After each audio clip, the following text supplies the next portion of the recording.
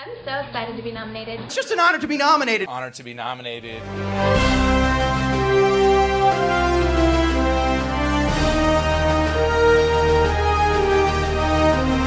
Hi, I'm Claudia. I'm Ezra. Hi, and I'm Chandler, and we are Honored to be Nominated, a new podcast featuring any movie that's ever been nominated for an Oscar. Today, we are doing Spirited Away, Miyazaki's masterpiece animated film, which was nominated and won for Best Animated Feature. The second film to ever do so. Second film to ever do so. After Shrek, which we all know and love. An equally philosophical treatise on mankind. And I'll say it, Shrek, Truly fun up movie. to par. I'll say it, Shrek, fun movie, not comparable to this at all. On a different scale. I think we should preface by saying that I wrote in my notes as watching this, I have nothing to critique about this film. So we're going to try. We're going to try moving forward. This is just, I think, this is not personally my favorite Miyazaki film. My favorite Miyazaki film was Princess Mononoke, but I think this objectively is the greatest animated film ever made. And I think possibly one of the greatest films ever made. I'll say it. I think it's just absolutely stunning. The artwork, the score, I think the direction, the story, everything is fantastic. What's it all about? Just to set it up for folks who may not have seen it, and if you haven't seen it, pause this episode right now and go watch it. It's on HBO Max, and it's worth every second of your time. Spirited Away is a animated film from Japan, from Studio Ghibli, which is the sort of brainchild of Hayao Miyazaki, who also directed Spirited Away. Giving a plot description of Spirited Away is a little difficult. Very difficult. But essentially it's about a young girl named Chihiro who, she and her parents come across this sort of like abandoned theme park.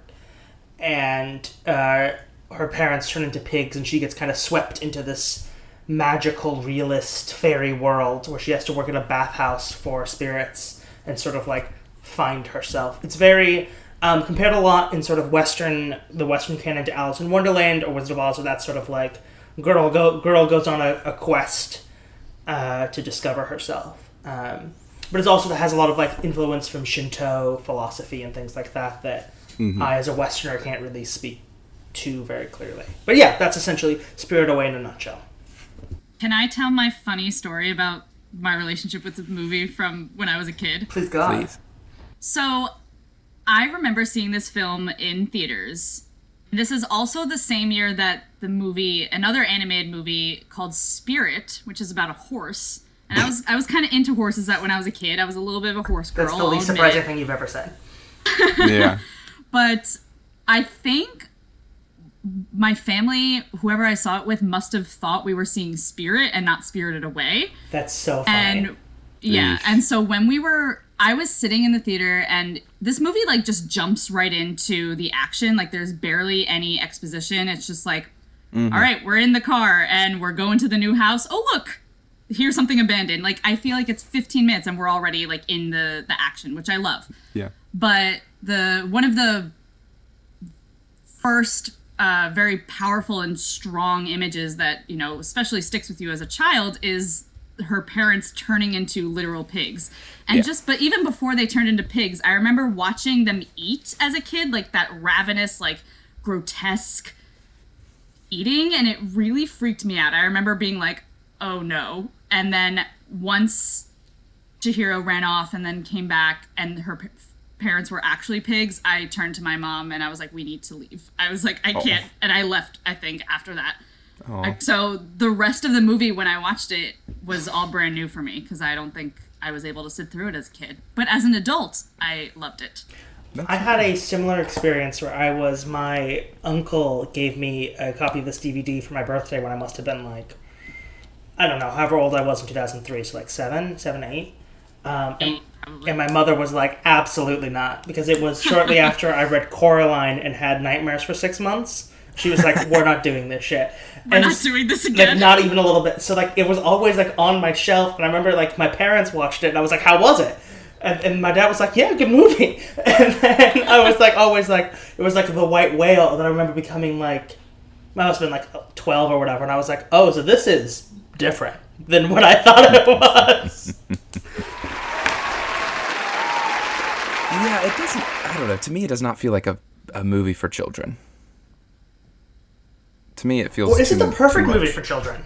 No, I keep thinking about there's a man whose name I can't remember right now because we're recording too early in the morning, but who makes theater for children in Australia, and he talks about and he has a play that's all about death, specifically like premature parent deaths.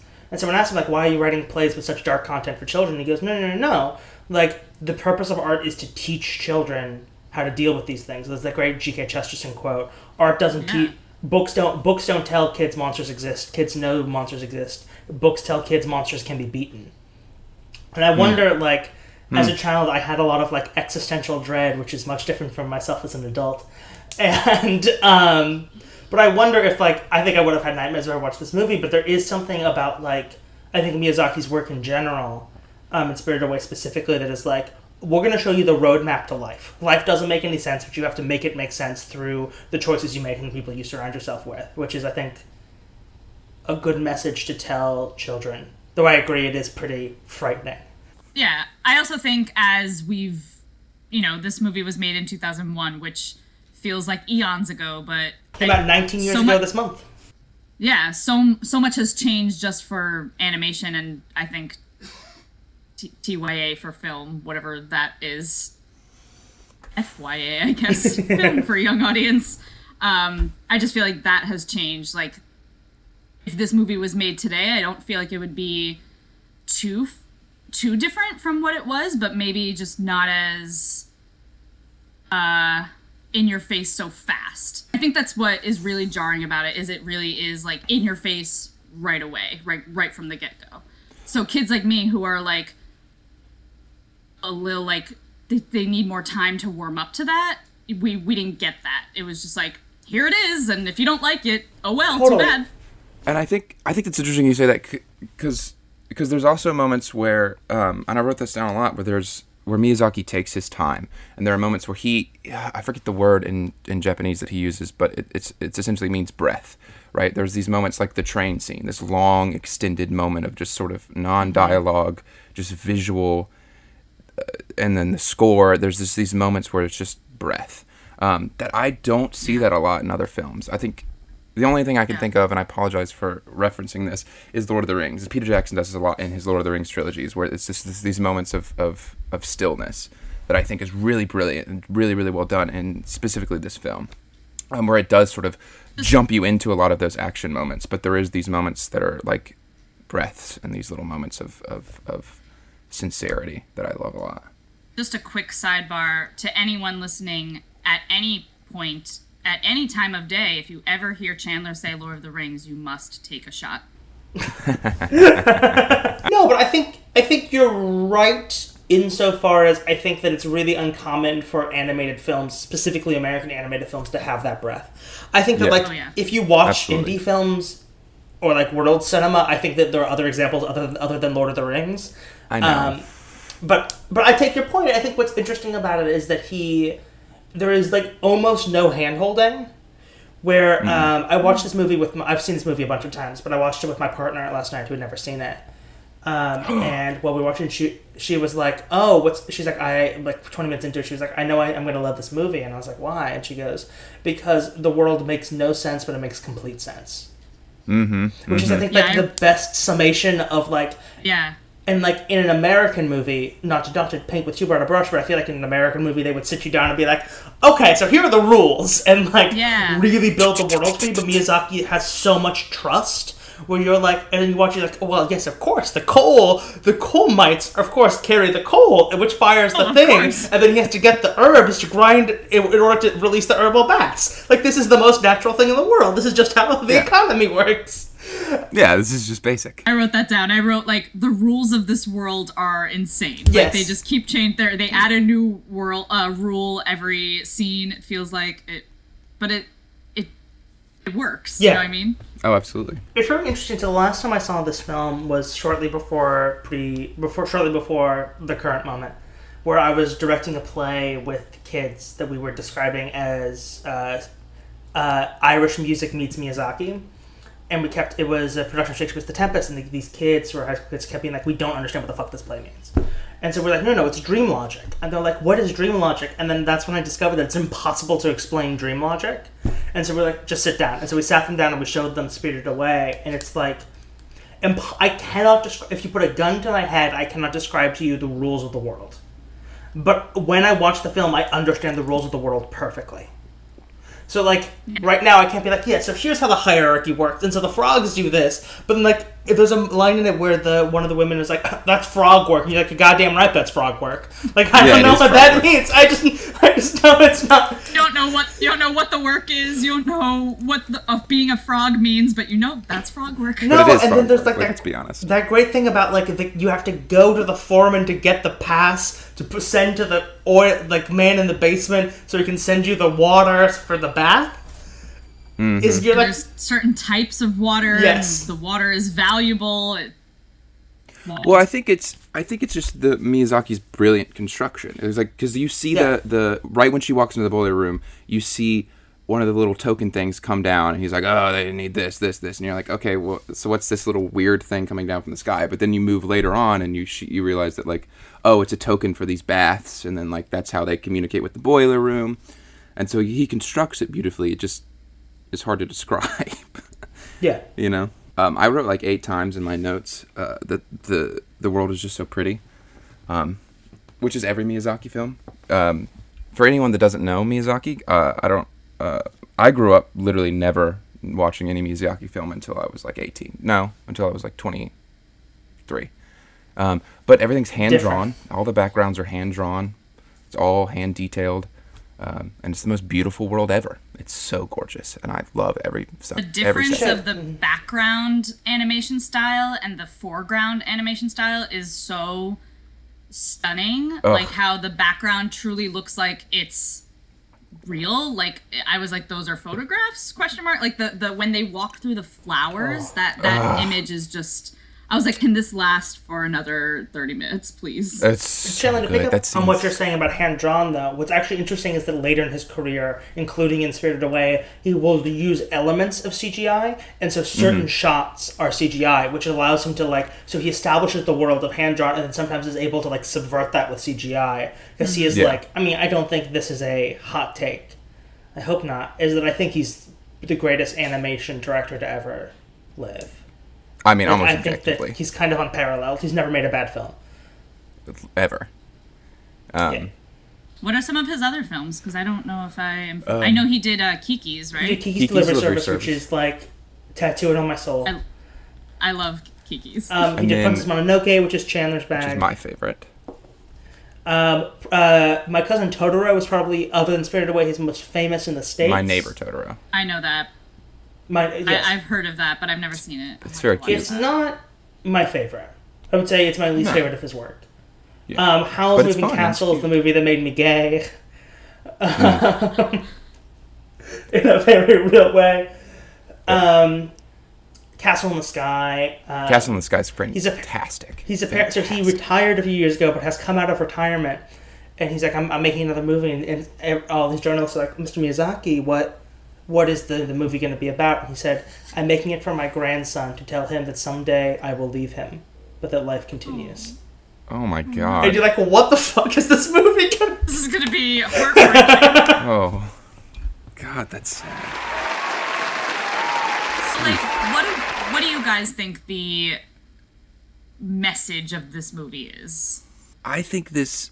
I don't know. I don't want to sound too glorifying of this man's work, but, like, I think this movie transcends a singular message. I think it's a lot about, like, life, and I think it has a lot of different messages, right? I think that, one message is this metaphor for the bathhouse being this sort of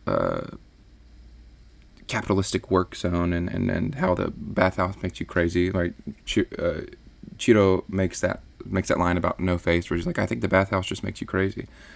But it's also about, like, growing up and losing your parents, and then not, like, I don't know. I don't know. Ezra, am I?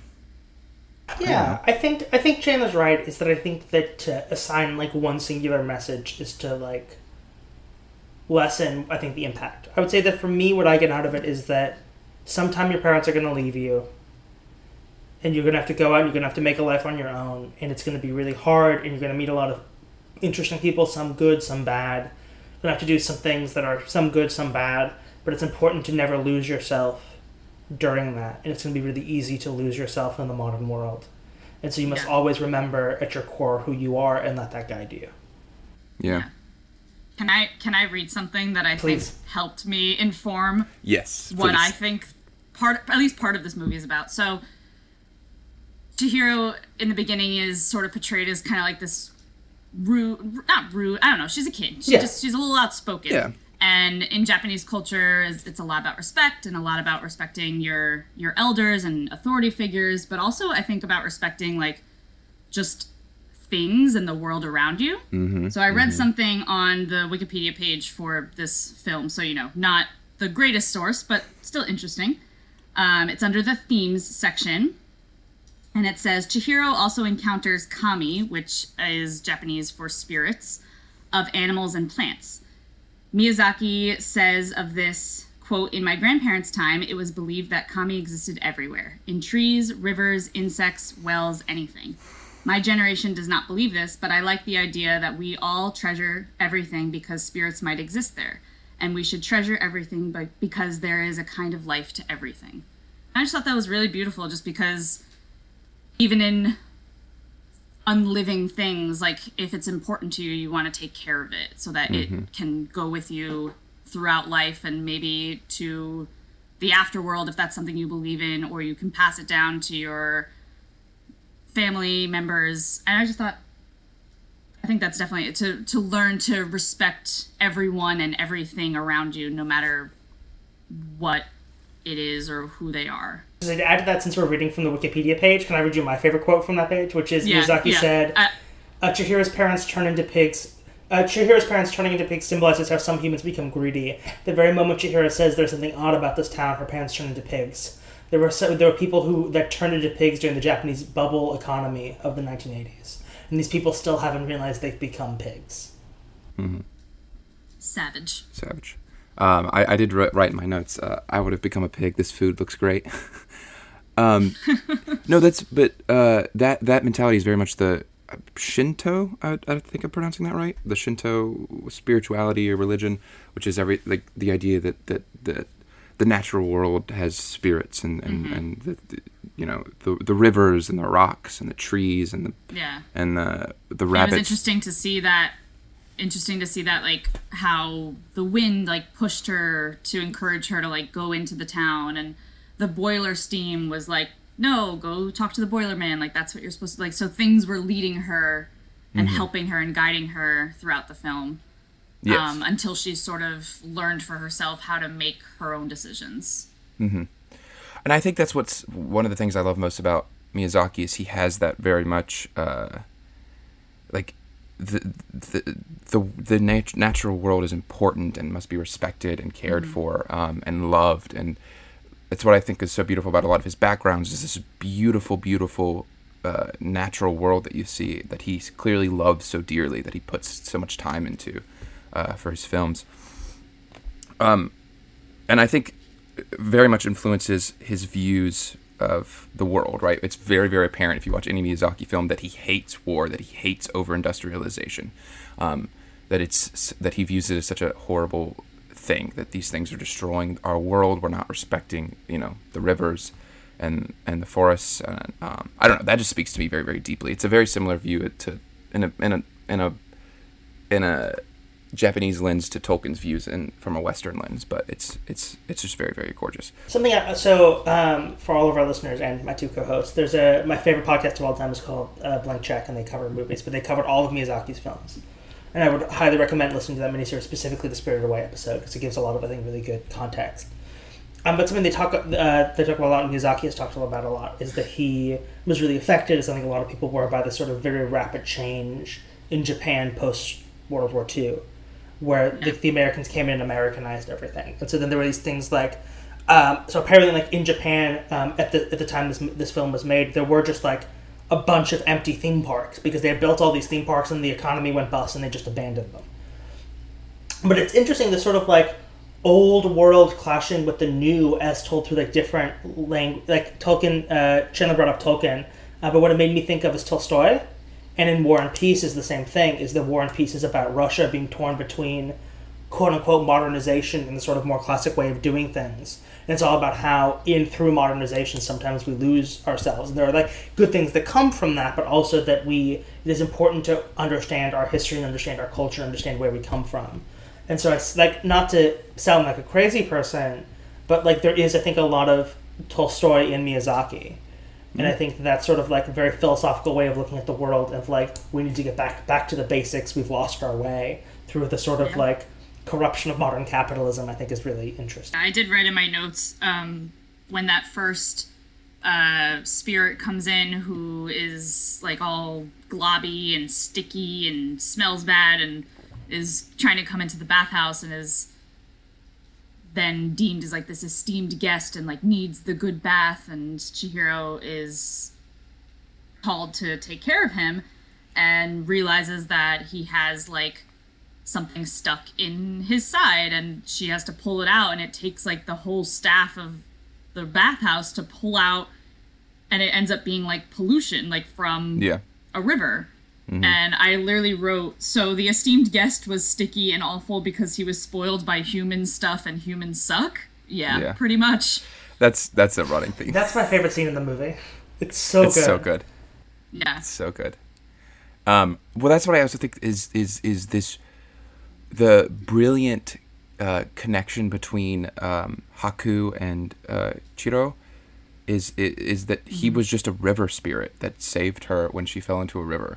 And it was just this one distinct moment from her childhood where she almost drowned in this river, but this river spirit saved her. And then their connection throughout this entire movie is just this one little memory and moment from her childhood that I feel like that is so important and so impactful that I feel like you don't see in a Western film. Like in a Western film, we would have had to, like, that would have been the intro to the film, right? She would have been like drowning in this river, and then they would have, but like, it's not necessary because us seeing her drown is not important, right? It's the connection that she has to this moment in her life. And I think that's, I feel like if we saw it in the beginning, like sort of arbitrary without giving it any real context or any, like, this was important. Like, I feel like then you're just searching the whole film for, like, when are we going to get back to that? How did that first moment? And then your brain is not fully paying attention to what's actually happening because you're busy trying to connect it to what you already saw. And so I feel like not seeing that and just having that at the end is so much more realistic, I guess, just because it happened naturally for Chihiro as it did for us. It wasn't like she was thinking the whole time during this movie, like, remember that time I almost drowned? Like, it wasn't about that. It was just about her trying to go day by day in this new world, and then it just came to her because she was in the right space in her mind and with the right person, and it came to her. Yeah, and I think I feel like you wouldn't get that in a Western film, like that structure. Because I think it's that going back to the nature connection is those little moments of this moment where you were in touch with, you know, like the natural world. It is so impactful to your future that I think is such a beautiful way to view things, and that she continues to deny like the gold that's presented to her by No Face, right? Because that's not important, but these moments, these memories in her life that were connected to something real, something physical, something that's not like given value by man, right? Because gold is just a fucking rock, but you're giving it value. But the river has actual value. I think it's such a beautiful way to connect Haku and Chiro. Best ever Miyazaki story is they were releasing Princess Mononoke in America. It's a relatively long film for an animated film, like 2 hours 20 minutes, something like that.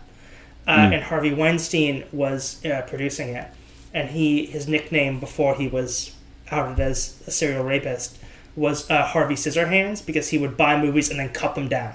And so, like, you would, like, sell your movie to Harvey Weinstein and be like, oh, he's gonna put my picture on the screen, and then you would come back and, like, your 2.5 hour movie would now be 90 minutes, and he'd just cut an hour out of it. And so he was like, well, we got to cut down Princess Mononoke. And so allegedly, one day someone like knocked on Weinstein's office door and they said, Mr. Weinstein, you have a package from Miyazaki. And he goes in and he opens, there's a big box, and he opens up the package, and inside is a katana, and just the note that says, no cuts. Like he's a mafia member. I actually went back and forth just out of curiosity while I was watching this, also because I was cooking lunch and I wanted to be able to hear it and watch it at the same time. As I went back from Japanese to English a couple times, and it seems to be pretty accurate. Like the performances are giving a very similar inflection. The script is essentially the same. So it seems as though, at least with this one. I just found another Miyazaki quote that I think is interesting to go back to the discussion of like, what's this film mean? He said, I created a heroine who is an ordinary girl, someone with whom the audience can sympathize. It's not a story in which the characters grow up, but a story in which they draw on something already inside them, brought out by particular circumstances. I want my young friends to live like that, and I think they, too, have such a wish. Oh, wow. Wow. It's beautiful. It's not a film about where they grow up, it's about where they draw on things already inside them. I love that. That's better. At me. I feel like the film community needs to offer more nomination opportunities for animation. 100%. Where was the sound nomination? The sound in this is beautiful. The score like is the chef's kiss. Footsteps. The score is beautiful.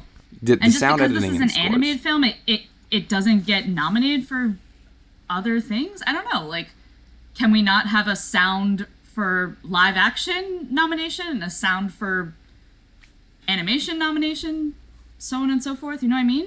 I agree. I will say that, like, at the time, this was created, the animated category was created because of, like, mass internal fighting about, like, the role of animated films in the Oscars, because, like, this was, like, during the rise of Pixar, it was after the Disney Golden Age, it was during the rise of DreamWorks, and sort of the height of G-Kids, which is Miyazaki's American Emperor. And so there was, like, that big push from specifically Jeffrey Katzenberg, who produced The Lion King and then got fired from Disney and founded DreamWorks, which everyone should go read, a book called The Men Who Would Be King, which is about the founding of DreamWorks, which is the most fascinating book I've ever read. But it's great. But so then I think, for example, now I know that, like, Toy Story 3 got nominated for both Best Picture and Best Animated. And I believe, like, Ratatouille got, like, a screenplay nomination. I think Inside Out did, too. And so, like, it is more now. I think definitely... I famously hate animated films. I think they're for children, and I'm a grown-ass adult. With, like... But you love Ratatouille. There are two exceptions, which are... I mean, there are films from my childhood, and then there are Miyazaki and Pixar, which I think are, like, transcend the form. We can discuss my bias against animation later. But I do think it is... I think it is kind of unacceptable that, like, Spirit Away only got one nomination. Unacceptable. Right? In a year in which Chicago got 13. Oh, I'm sorry. I'm just going through these Oscars. It's the year we let a convicted, pedophile win Best Director. Who? Roman Polanski won Best Director. Who? I thought he was already, like, fled the country at this point for... Yes, he was not able to attend the ceremony because he's not allowed back in the country because he routinely on more than one occasion, drugged and raped underage girls. We gave him Best Director. You know, hot take. Why don't we just give that to Hayao Miyazaki? And the Oscar goes to... So, should it have won? If you don't know... I mean, I think Lilo and Stitch is a really, really solid film. I mean... I really think Ice Age should have won. No. If you don't know, haven't learned this by now from the podcast, clearly it should have won. It should have won. Treasure Planet, where you at? So it's Treasure Planet, Lilo and Stitch, Ice Age, Spirit Away. I'll say it, y'all. Insulting to be in the same category as these movies. Insulting. This movie is far beyond any of these movies. Can't you shut up? I'm busy. Boy, what a great show. All right, so we're going to go ahead and transition into our final segment, what we've been watching the past week or so. I've been watching with my roommate Cameron. Shout out to Cameron. We've been watching the Michael Jordan One of our documentary, 3 listeners on this podcast. Literally our only listener. Only person that listens. Literally. Cam, shout out. We've been watching the Michael Jordan documentary Last Dance, which is really good, really fun. It's crazy. It's crazy. Like, you know, it's a lot about like how Michael Jordan is a complicated figure and like yada yada yada. But the man can play basketball. I'll tell you that right now. The man's very, very good at basketball. There's a lot of moments where there's just like, yeah, you know, Charles Barkley, one of the greatest basketball players of all time, is like, yeah, I played the best I could ever play. Michael Jordan just outplayed me. I don't know what to tell you. It's like, wow. But yeah, that's about it. I have been struggling with some depression, so I've been sort of like revisiting black comedies from the 80s and 90s. So I watched Uncle Buck, which I'd never seen, starring John Candy. I watched War of the Roses, the Michael Douglas, Danny DeVito, Kathleen Turner feature, which is really fun. And then I recently watched Clueless for the first time. There has been some YouTube drama that I've been following to a T that no one cares about. So I've been watching a lot of YouTube videos lately, like digging for this. Can you summarize the drama?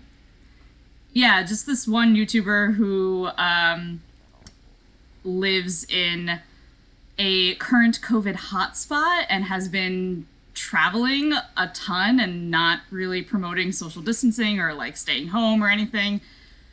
Her Finsta was also like found and like had some racist shit that like is problematic, and she should definitely be not making any more money off of like brand deals or YouTube. So like it's fun. It's like fun to follow, but no one cares about it. Then last night after watching Spirited Away, we were browsing on HBO Max because didn't realize HBO Max was like a thing, and HBO Go is gone now, and HBO Now was ever a thing, ? I don't know. HBO needs to get their shit together. Yeah. I guess it came up in our like suggested, like based on what you've watched, since the only thing we watched on HBO Max was Spirited Away. The Boondocks popped up, which I've never heard of, but David has watched before, and we watched the first episode, and it's funny, but there's also like there's some heavy stuff in there, but it's fun.